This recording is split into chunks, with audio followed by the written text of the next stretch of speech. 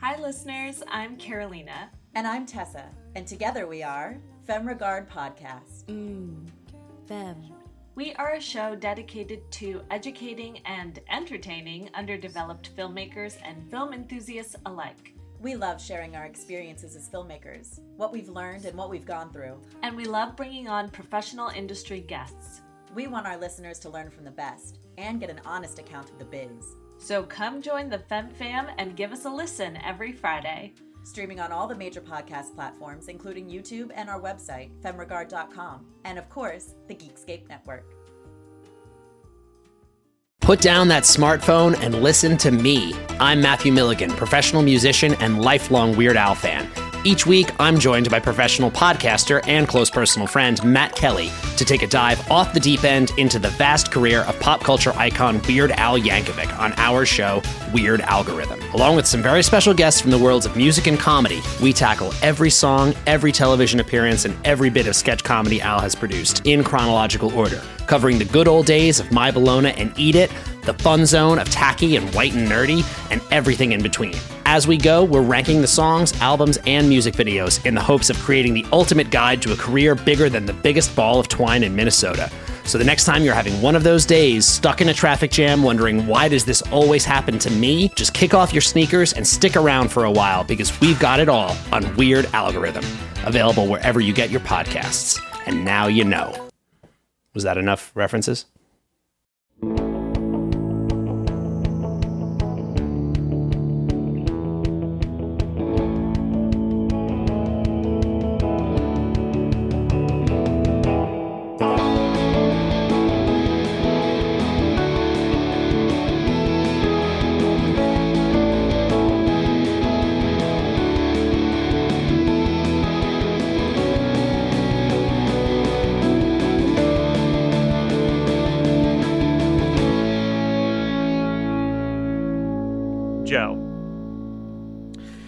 Hi. Are you ready? we have talked the about look on your face. Well, because I just looked at my first note and I flashed back already. We have talked about on this show how hilarious it is sometimes on this show that the theme song to the OC is so upbeat and peppy and that it just shows up in the worst places sometimes. And this might be the most poorly placed moment for the theme song, where it literally is like Sandy Cohen yelling at Ryan to get his life together before he gets expelled from school. And he's just like, it's literally the equivalency of him just being like, so ship up or ship out. Yeah, that's the deal. It's like such a serious, sad, dramatic moment for this jolly little piano to just start playing out of fucking nowhere. But like at that time, right? Like you we could do that. Fucking who was the worst offender? CSI Miami. Yeah. Yeah.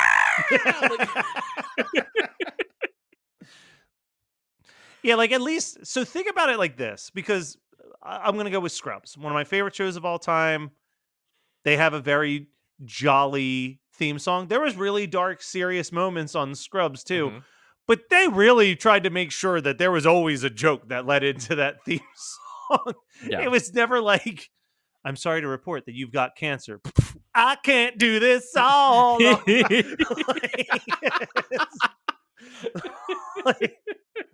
It was like they would, even if it was something. I'm sorry, sir. serious, She had a stroke. I can't do this all on my own. No, I know. They always, even if it was a super serious episode, they would find at least one joke to get you to that theme song before they got back to the seriousness. But at this point in time, Ryan snapped. He beat the shit out of Oliver, and now he could potentially be expelled. Seth and Marissa are both being so fucking unreasonable right now. Like, Summer kind of believes Ryan. Luke is like ride or fucking die with Ryan right now. Even Sandy and Kirsten, like Sandy and Kirsten are upset with the way in which Ryan went about things, but they never act like he's incorrect about having his doubts about Oliver. Yes. Like Seth and Marissa are just like, I don't understand what he's got a problem with Oliver. It's like, have you not seen the last 4 episodes? Yeah. Don't you have fucking eyes? Can't you perceive reality? Like, at all. It is insane. It is so fucking chaotic and insane to me, and it makes me so upset. And I want to tell you the moment that I realized that I had fully gone from I hate Luke to I love Luke is in the moment where him, Oliver, Marissa, they're sitting at the table, right? Yep. And Oliver's trying to like get her to go to Mammoth. He's trying to get her to go to Mammoth. The phone rings and it's Ryan. And Luke's like, hey, aren't you going to answer it? And then Oliver's like, she's not talking to Ryan right now. And he goes, well, is she talking to me? Because that's who I'm talking to right now. like he has like some sassy ass line where he's like, motherfucker, stop talking for her. Like, see, that's that gay dad sass. Yeah. Right there. That's like, it is like, as soon as that happened, I'm like, man, I love Luke. I can't believe it. Like I'd slowly been growing to love Luke. Now, Luke is not without his faults here, and we'll get there. Actually, I'm not even going to blame Luke for what happens with Luke later on in this episode, but I already sense that there's going to be some new. I asked last week what could possibly be the new drama after Oliver. I think we get a very good hint of what you got a definitive answer. But we'll save that. We'll try to stay somewhat on track. The Luke piece I feel like we could actually end on the Luke moment because it's very small, it's very brief. It doesn't play into the bigger plot of this episode, but it gets us there. I would say the 2 main plot lines that we have in this episode is obviously the Ryan, Oliver, Marissa thing and everything that's coming from that. And Seth just continuing to not appreciate what he has with Anna because he is not over Summer. Yep. And this is, again, at the time that we're recording this, we're in the middle of Love is Blind season on Netflix. And the biggest thing that happens on Love is Blind, and now there's a podcast hosted by 2 former contestants of Love is Blind called Out of the Pods, where they're giving their insight on this season of Love is Blind from their perspective of having to deal with producers and whatnot. And they both said, if you don't end up with your first choice, everything from that point on is a farce. And their point being like the few couples who have made it down the altar, have said yes, and have stayed married for a significant amount of time were people that like day 1 or 2, they had a connection with a person in those pods and they just kept pursuing that connection and didn't look back. They were fixated.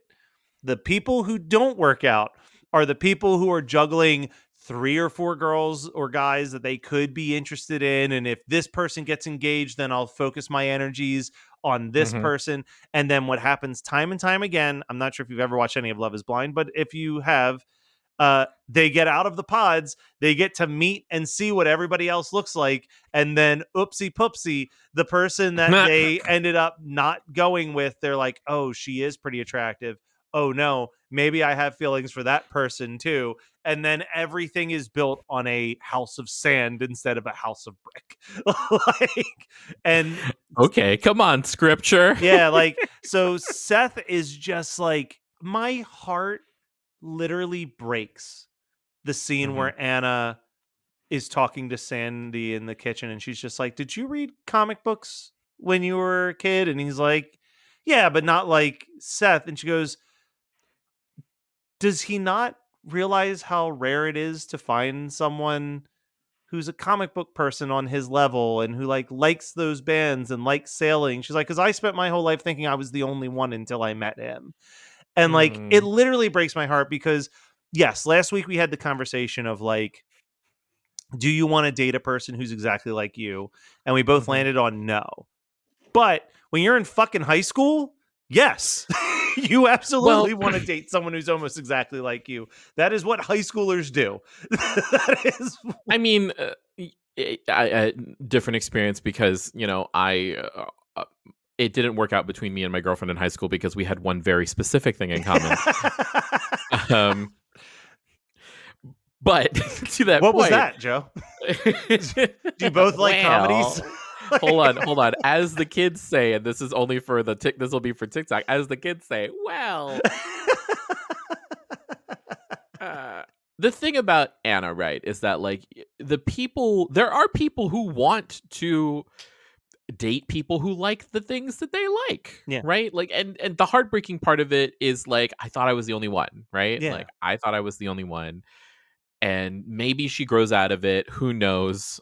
I mean, like, I've definitely seen gay couples where they look like brothers. Yeah. So They look maybe like that's the what hit she wants. comedy bros. Not as put together. Yeah, so it's one of those things where it's just like, maybe no, maybe yes, but no. In this, I still stand by it. Like, I do not want to be with someone who is exactly like me. I need to be the only me. Yeah. I cannot. But this is another episode. This might be the prime episode where I'm just like, fucking yes, Daddy Cohen. Like, he is just dropping facts and good advice and being an all-around perfect father throughout this entire episode. And the scene where, like, he's alone with... There's two scenes back-to-back almost where he's alone with Seth. And the first one where he just straight up hits Seth in the back of the head and is just like, what the fuck are you doing? Like, he's like, you're flirting with another girl in front of your girlfriend. He's like, it's not flirting. I'm trying to teach Summer about comic books or whatever. And then there's the second time where he calls him out and he's just like, you are breaking this girl's heart. Like, you are, he's like, I didn't say anything to Annie. He's like, that's the fucking point. Like, like you have your girlfriend on the couch and you're sitting next to a person who's supposed to just be your friend that you're totally platonic with. And your girlfriend has ceased to exist in front of you. Like, and that, like, whether it no longer becomes a case of, oh, you shouldn't or you should or shouldn't date someone who's exactly like you. It comes down to the common decency of when you should know to pull the fucking ripcord and get out of a bad relation. Or get out. It's not even a bad relationship. Get out of a relationship where you're not in love. Yeah, because he's clearly not. Like, and you're bringing down a girl who I have said it before. I have a friend who absolutely hates Anna, and I don't understand why. Like, I can understand being like, oh, that was a pointless story. Like, clearly Summer is endgame. But like, Anna has said and done nothing to make me go, oh, what a bitch. You know what I mean? Like, she just seems like a genuinely sweet person. Of almost every character on the show, she's probably the only one that maybe Ryan to a certain extent, but she's probably one of the only ones where I'd be like, yeah, I would be friends with that person.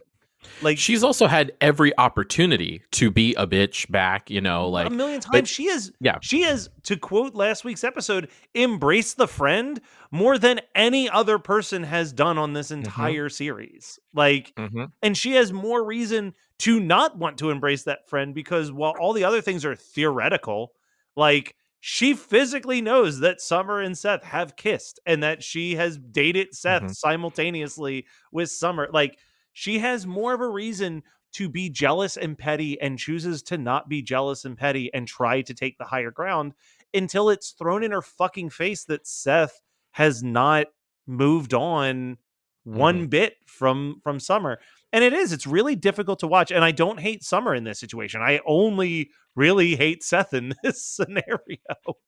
Yeah. So yeah, it's insane. But that's kind of their whole thing. Right? They're having like a weird sleepover watching the Batman animated series and reading comic books together. And that's it ends with, I'm assuming, I don't know if she's gone for good, but definitely it seems like the relationship is officially done, buried. There is no longer a Seth and Anna. It is just Seth, the single Cohen, until he dates Summer at this point. Yeah. Now, where there will be a satisfying thing in the future with Anna, but she needs to find happiness. She deserves it. Not the actress, but the character. No, the character. Yeah. I'll always clarify that just because you know I need to. So let's jump to the Ryan Oliver of it all. So Ryan leaves a voicemail for Marissa and says, "Hey, I really need to talk to you. Let's meet at the library." As soon as Oliver has an opportunity, takes the phone, listens to the voicemail, deletes the voicemail so that Marissa doesn't get it, and then shows up in the library, and they have this very like vague book chat about everything. Mhm. Which I actually wrote down that the scene in the library feels like it would fit into a Scream movie. Like,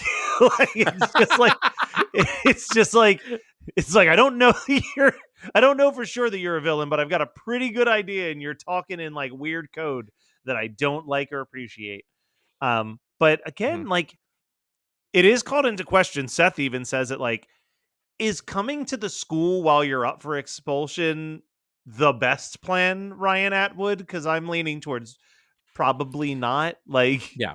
like Seth's Also, been you live right next to her. you live like, next to her, exactly. Like, Seth has been the bearer of bad advice most of the last couple episodes, but like the "you probably shouldn't do this here" is the only piece of legitimate good advice that he's given him right now.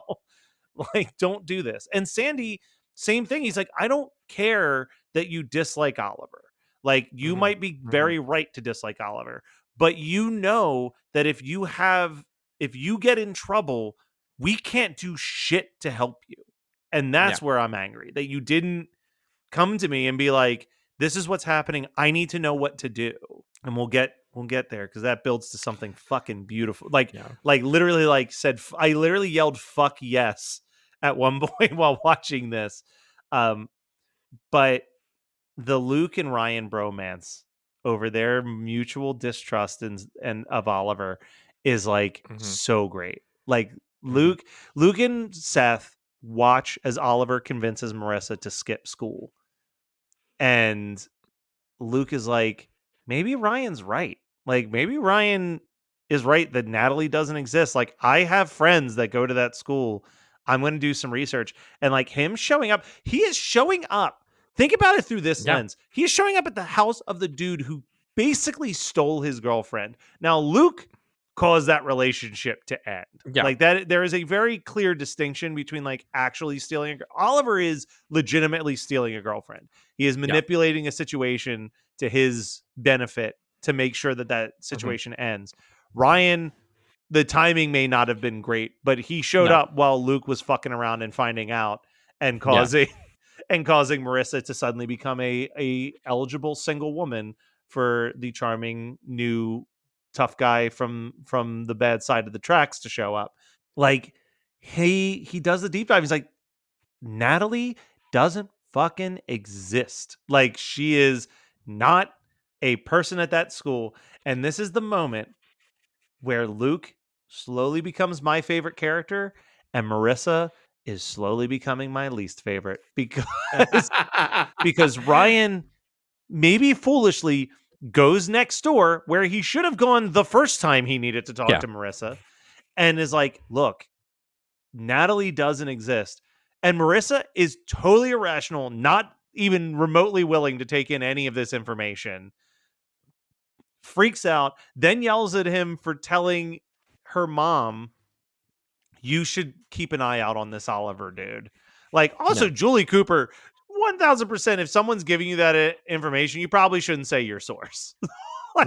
You should be like, well, Ryan told me. Like, well, she's also like, I mean, she is Julie Cooper, right? So she's also the person who is just gonna like throw Ryan under the bus, no matter, like, because it's gonna drive a wedge between them no matter what. So masterful play on that, Julie Cooper. Yeah. So that pisses off Marissa. Marissa goes to Oliver's house. You mean the penthouse of this fucking hotel? The penthouse of this hotel. The next 15 minutes is fucking chaos. So Marissa goes downstairs to see if her bags have shown up, because she's asked Luke to go pick up her things and bring it to the hotel. More on that later. We'll put a pin there for a second. She goes down, notices that the woman running the front desk's name is Natalie. And your last name wouldn't happen to be Bishop, is it? Yeah. I mean, good for her for finally jumping to the conclusion, but like, all round bad call. Like, you couldn't come up with a fake girlfriend name, so you just used the woman who runs the front desk at the hotel, as if that wouldn't ever in a million years possibly come back up. Like, also, like, hold on, pause. Like, Marissa really is living in her own fucking world, right? Because has she ever seen a picture of Natalie? Has she like I get it, you're Well, living in a that's the thing. hotel. They said, but, like, have any of you ever met or spoken to her or seen Yeah. a photo of her? Like, what situation where you've been friends with someone? If I was friends with you and I are friends. If I said, hey, I started seeing somebody, one of the first things you're going to be is like, ooh, can I see a picture? What, like, yes, like, yes. like, that's just natural. We're millennials who grew up in the age of catfish. Like, Yeah, like, yes. insane. I'm like, oh, cool. Let's see a photo. Oh, look at that. Oh, she is cute. And sometimes it's like voyeuristic. You're like, let me see what this bitch looks like.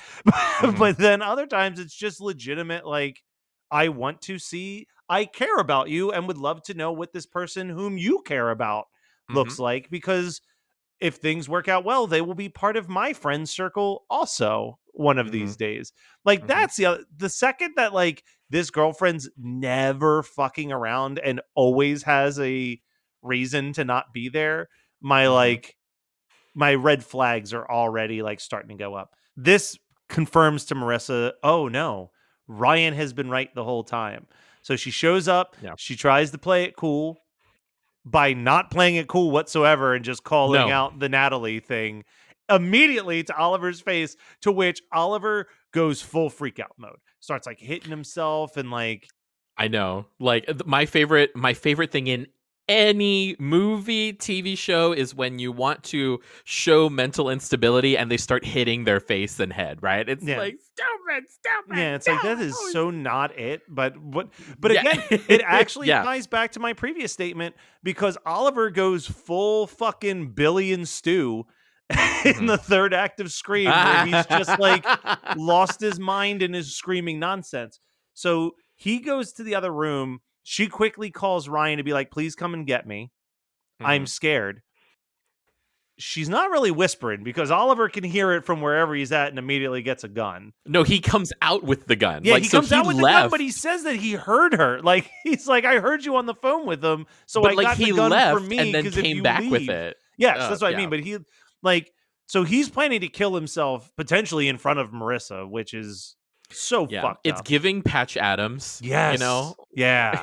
Yeah. And this is the moment where I screamed, fuck yes. Is Ryan's got the keys. He's about to go out the door. And Sandy Cohen's like, give me the keys. Give me the goddamn keys. And Ryan's like, he's like, I told you I'd help you if you listen to me. Will you give me the keys? And he gives him the keys. He's like, I'll drive you. And it's like, fuck yes, Sandy Cohen, you go in there like two fucking baller ass, like fucking detective and partner rolling into this shit like Batman and Robin, kicking in the door to save Marissa. Which again, like, duh, Ryan. Like, do you think that you would have gotten anywhere near that hotel room if it was just you asking information? Like, Seth Cohen's walking in there. He's got credentials as a lawyer. He's got like you know what I mean? It's like, it's something. He can establish himself as somebody to get them in there. So they get up there. They knock on the door. And like Oliver's like, oh, I'm out of the shower. I'm naked. And it's like, oh, I guess we're done. Like, he seems like he's fine. And that's when Ryan freaks out, starts banging on the door. Marissa yells that he's got a gun, and they very quickly get in there. They dissolve the situation. Ryan somehow dissolves the situation. I absolutely hate this scene. I hate the dialogue in this scene. It's so stupid. There's no moment in this world that you can convince me that Ryan Atwood is going to be the person to talk down Oliver from a situation. Yeah. He's the one who's been wanting to like rip his fucking guts out. He punched him. He did the Atwood thing, right? He punched him across the face. Yeah. Yeah. It's a whole thing. Also, can we talk for a minute about the gun itself? I was so ready for that thing to just go off at any moment. He's just waving around all loosey-goosey. He's waving it around. Gun safety. He obviously has never taken a gun safety course because like his hand is like in the thing. And like, here's the thing. I mean, we're living in a post-Rust age, right? Where it's like, you really need to be aware of like what's happening with your arms on an armory and on a set. But like this like Walther PPK like James Bond gun fucking thing, and he's just like, his hand is his fingers in the trigger. He's like, scratching his He's head scratching with his it. head. He's scratching his head with a gun. Also, too, like, I don't care how fucking fancy your hotel is. I don't think I have ever been to a hotel where I saw security and they were fucking armed. Yeah. Like, I don't think I've ever been to a hotel. Like, No. these hotel security guards in, like, the suits and the red ties, like, they have guns drawn on him. And I'm like, Ready. where are you staying? Yeah. Like, that was another thing. I'm like, maybe, call police as backup. Hey, I think something serious is happening. But there ain't no fucking way hotel security's rolling in there packing. Ready to go. Also, if this was fucking HBO, he would have shot himself. Right Like, in the he head. would've- Oh my God, he I would've was waiting for yeah. it. I was Yeah. like, oh, he's going to do it. He's going to put the gun in his mouth before we know it. Gunshot. It's going to be horrific. And then I'm like, oh, wait, it's fucking Fox at 8 p.m. or whatever. Like, they ain't going to show that shit. But there's one thing we got to talk about. It's a small little scene. But Luke goes over to get the clothes. A recently dumped by Caleb. Recently dumped by Kirsten on behalf of Caleb. Julie I Cooper know. is in there. First of all, Caleb with his fucking, like, anytime he says Kiki, like, the chills, Kiki or Juju, like, chills up my fucking spine. Yeah. Like, he's not calling Haley hey. Like, No. like, it's No, it's this bad. Kiki, this Juju bullshit. I'm like, no, it chills up my spine. My butthole clenches. Like, I cannot stand it. I cannot stand it. Well, let's just say that Julie Cooper learned a thing or two from Caleb. And what she learned was that it's totally all right to date someone way too young for you. Because she goes in and gives Luke a big ass kiss. And I just about lost my goddamn mind. Because you and I have both agreed the worst episode so far has been The Girlfriend. Yeah. And now we're going to dabble into this. This is where we're going next with this shit. Girl, get ready. Wait, have you watched Beyond This? No. Oh, girl. Oh man, is Luke gonna fuck Julie Cooper next week? Is that My nails are painted, and it's looking like we need to look at the calendar so that way we can schedule it so you can watch it. Because, girl, let me tell you, I'm ready to be disgusted, I guess. But well, like fully, because we don't really know what age Luke is, right? He's presumably, you know what I can guess? He's a high schooler. So unless he's particularly stupid, he's 18 or younger. And Julie Yes. Cooper is the age of a mother who has an 18-year-old or younger. Yes, So a mother of his ex-girlfriend. ex-girlfriend. Yeah. Oh my God. It's like, I cannot believe what I'm seeing. I would be more accepting of Julie Cooper kissing Ryan than I am her kissing Luke. Both fucking gross and disgusting, but at least one hasn't been established as bidding your house. This is like some straight up Stacy's mom shit happening right now. Mm-hmm. Oh my God. It's so. But like, ugh. like Stacy's mom with a little bit of like the full swelling score of 50 Shades of Grey, right? Like, Yeah, it's not great. It's with like slight elements of The Graduate. Like, it's just like none of it is good. None of it is good. There's some Stifler's mom shit happening here. And also, like, I don't think I'm in love with the reason why Julie gets fired. Like, it's like, what, you gave her a job and then she actually took the job seriously? Like, at the end of the day, that's what happened. I hate to say it, but like, Caleb, you gave her a position, you gave her free reign. She started doing things with the position in free reign. Like, there's a million and one reasons to dump Julie Cooper. Her actually doing her job should not be the final straw. Well, I mean, she also like is actually good at it. That's the other. Yeah, she's qualified. That's the other fucking thing about it. Yeah, like if she did a bit, like you can't like have her lose you a bunch of money or some shit. Like she showed up at the house early after reading the EPA reports and wanting to go over them with Kirsten. Like, not a bad situation. Like, I get that, like, there's some weirdness between Kirsten and Julie. I get it. But at the same time, I think Kirsten could benefit from someone who's actually doing research before work and giving a shit about their findings. Yeah. Also, like, what? I hate to say this about my girl, right? But, like, what? Have we actually seen Kirsten work? We've seen her have lunch. We've seen her like burn down a gesture in a kitchen and presumably have made food. Like, which also, like, what happened to their housekeeper? I told you, Ryan showed up, and that's how he gets allowance. Yes, this is the fan theory on Reddit, right? Yeah. Ryan is actually their indentured servant. Yes, 100%. Like that's the only thing that makes sense, because you're right. Literally, from the second Ryan has moved into that house, the housekeeper has ceased to exist in that home.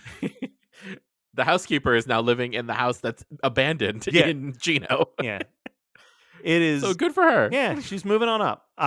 Yeah. This was a hell of an episode. I was texting a friend, and they were possibly going to come over to watch the episode with me, and they're like, "What episode?" And I said, "The Truth, episode 18 of season 1," and they just wrote in all caps, "Ooh, that's a good one." So here we are, the new standings: love Luke, hate Marissa. We have like 3 more seasons left in this season. Yeah, exactly. There's 9 episodes left. They could be off to college before I know it, but. The White Lotus seasons 1 and 2 fit into the first half of this season. Yeah, it is insane. This is insane. But I also get why people got burnt out by the time they were rolling into like season 3, because this is too much. You know what I mean? Like credit where credit's due. People may complain about boring episodes of shows like Breaking Bad or Game of Thrones, but like sometimes you need a breather episode that nothing big happens in. Yeah. Because sometimes you need like, 2 meth cooks trying to kill a fly in a lab. 100%. Like sometimes after you've just watched a lot of people fucking die. One of my favorite episodes of Game of Thrones, and I think that this is actually a pretty well-liked episode, is in the last season. It's the episode right before the giant war against the White Walkers, where it's literally just like people sitting around a fire talking. Like it's such a low-key, low-energy episode for the most part. Like there's that overlying sense of dread that the war could start at any minute. But it's like such a nice breather before you get to this hour and 15-minute long war scene the next week. Like, isn't that also the episode where Jaime and Brienne like fuck? Is that right? No. This is the episode where they knight Brienne. Oh yes, they make her a knight of men, right? The knight of the 7 realms or whatever, 7 kingdoms. They knight her. No, Arya loses her virginity in that episode. Oh, that's right. Yeah. To Gendry? Yeah. No. Or yeah, whoever Gendry, it is, right? like the squire, basically.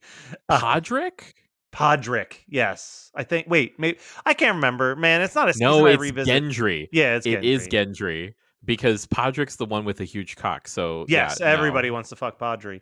But yeah, I was like, I love that episode. Nothing really happens in it. Like things happen, but like not what you tune into Game of Thrones for. Like it's because and they're I think edging that's what's you, right? Killing me right now. Yeah, sometimes edging is a good thing. It's like. Hi, listeners. I'm Carolina. And I'm Tessa. And together we are Femme Regard Podcast. Femme. We are a show dedicated to educating and entertaining underdeveloped filmmakers and film enthusiasts alike. We love sharing our experiences as filmmakers, what we've learned and what we've gone through. And we love bringing on professional industry guests. We want our listeners to learn from the best and get an honest account of the biz. So come join the Femme Fam and give us a listen every Friday. Streaming on all the major podcast platforms, including YouTube and our website, femregard.com. And of course, the Geekscape Network. Put down that smartphone and listen to me. I'm Matthew Milligan, professional musician and lifelong Weird Al fan.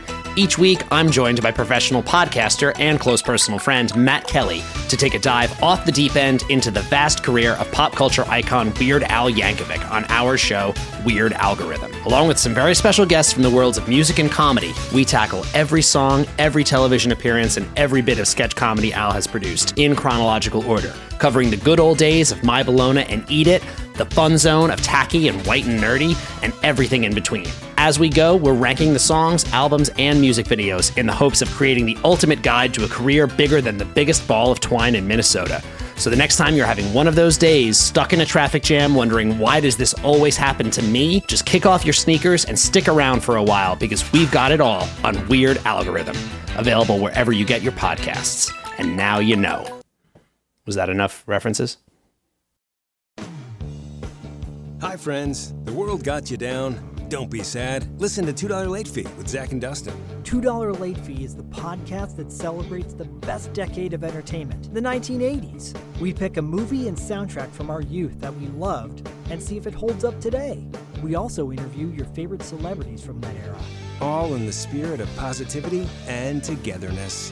Check us out at $2latefee.com. Speaking of edging, it's the name of the newest Blink-182 song that's on the chart. So let's talk about music. This might be, I can't speak for you, Joe, but I feel like this is the easiest one we've ever had to do because there's only 4 songs in this episode. But for a while, I literally thought that I was going to just see that it was the same song written 4 times because it shows up so many goddamn times in this episode. So we've got the Eels' Love of the Loveless, which plays multiple times when Ryan's alone in his room.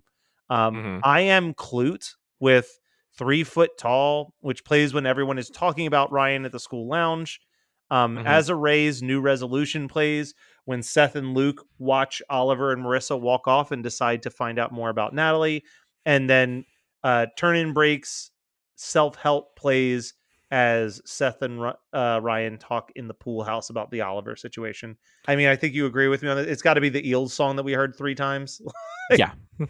Because like when you have this motif, right, like you're really driving it home, and they wouldn't have done that, every single time. It's like in like the first 2 Chrismukkah episodes, like in seasons 1 and then season 2, they use the same, like, maybe this Christmas will mean something more. Like it is effective for what it's trying to do. No, there is a good thing in repetition. I'm a huge fan of Eels, and I was like, ooh, maybe they'll do like different songs, but nope, they only paid for the one. They just played the one a couple different times. But I love of the Loveless, fine song, really fits the scenes. But yeah, that was the easiest. By the time I heard it 3 times, I'm like, yeah, okay, we know we know what's winning this one this week. Let's talk pop culture real quick. What pop culture anything have you been experiencing, taken in, been in the discussion of? You know what, my dear Matt, I'm gonna say something that is completely uncharacteristic of me. Your pop culture, and you will see soon. No. I'm all about the pop culture. My pop culture thing, and it's a big deal for the city of San Diego, is that the San Diego State Aztecs have made it to the Final Four for March Madness, the NCAA men's basketball, for the first time in the program's history. Who are you, and what did you do with my co-host? I am a replicant. This is just want you to know. But yeah, this is a huge deal, and I've not been following, and I will not follow, because my superstition is typically that if I watch a game that everyone's really looking forward to watching, and it goes badly, it's your fault. It's my fault. So I will promise to not watch, but I will say that it is a huge thing because, like, this city is like, I've been living here since 2004. I've lived here over more than half my life. Like, the last few years, like, about sports, like, it's been amazing. Like with the Padres last year, we're having a real soccer culture. Like, we're becoming kind of like I think we're on track to be kind of like the women's club the women's soccer version of the Portland Timbers. Okay. Which, if you know, like, I don't. I think you. Yeah. But like, sure. The Portland Timbers, there's a huge culture around, like, going to a Timber, like Soccer City USA is like what they call Portland because it was one of the first adopters of professional soccer. But we're having such a renaissance, and the story and the human drama of San Diego State making it is amazing. Winning by 1 point in the Elite Eight to make it to the Final Four. They were on track to make it into March Madness in 2020, and then their hopes were dashed because, the coronavirus. And so now that we're back again, like, fucking Sarah Jacobs, our congresswoman, like who represents the district, like said it openly on the House floor. Like it's a big deal for this city, and I think that people are really excited. I'm excited for them as someone who likes sports movies more than actual sports. Dude, I can talk at length about how much Ted Lasso affects me emotionally. I couldn't even tell you a rule in soccer. Yeah. I know that like it's 90 minutes and it may end in a tie. I know that the band Yellow Card got their name from soccer. Yes. So mine is going to be very brief because this was a while ago, obviously. I've been writing down all of the pop culture moments as they happen in real time and then just put them in my episodes in order. So like this might have been like 4 months ago at this point. But I finally watched the final season of Dead to Me, which was a show that I had lukewarm feelings of throughout most of its run. I thought that sometimes it was really great. Other times I thought it was just fine. But I think that the finale, similar to another show that I controversially think that the final episode is greater than the overall ride it took to get there, 6 Feet Under. I think that Dead Like Me has a phenomenal final episode. I don't know if it justifies all 3 seasons existing, but it is a beautiful, a beautiful conclusion. And like I said, I think that if you ask me what the greatest finale of any TV show ever is, I would say 6 Feet Under, but I don't know I don't know if that ending justifies all 6 seasons of that show. I think that show has really high highs, but it also has some pretty low lows. And I think that it drags at points. Like I've watched 6 Feet Under from front to back multiple times, but it's definitely a show that at the end of the day, what I'm watching it for is to get to the satisfaction of how beautiful the ending is. And that's how I felt about Dead Like Me was, man, the ending is so satisfying. So I guess my pop culture moment is a show having a truly satisfying conclusion. I love it. All right. Well, the truth is out about Oliver. Hold on. And that's a series wrap on Oliver. Yay. But not on Anna. Not on Anna yet. Okay. So but, we'll find out if Anna. We'll find out if next week is a series wrap on Anna. We'll find out if Julie Cooper fucks Luke next week. There's a whole bunch of stuff. You don't think they fucked? You don't think they fucked? I don't know. They kissed and then I guess he did never show up at the hotel with her bags. So maybe next week's episode starts with them in bed post-coital. Yeah, I mean, like, where was Caitlin with China? Like, with Jimmy probably at the Balboa. Every time that she comes up is the only time I remember that Marissa has a sister. That sister has not been shown on camera for months. But yes, we will see what happens next at Newport Beach here on White People Problems.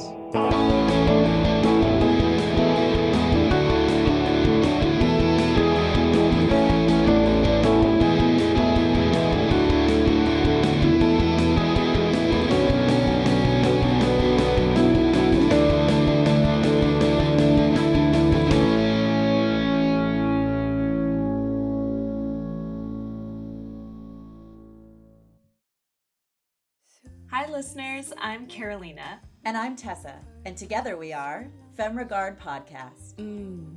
Femme. We are a show dedicated to educating and entertaining underdeveloped filmmakers and film enthusiasts alike. We love sharing our experiences as filmmakers, what we've learned and what we've gone through. And we love bringing on professional industry guests. We want our listeners to learn from the best and get an honest account of the biz. So come join the Femme Fam and give us a listen every Friday. Streaming on all the major podcast platforms, including YouTube and our website, femregard.com. And of course, the Geekscape Network. Put down that smartphone and listen to me. I'm Matthew Milligan, professional musician and lifelong Weird Al fan.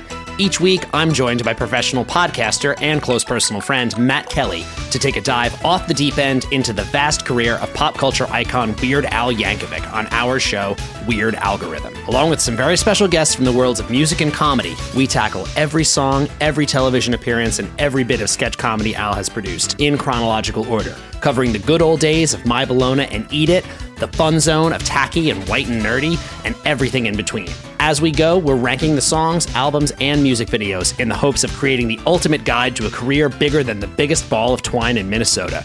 So the next time you're having one of those days, stuck in a traffic jam, wondering why does this always happen to me, just kick off your sneakers and stick around for a while, because we've got it all on Weird Algorithm, available wherever you get your podcasts. And now you know.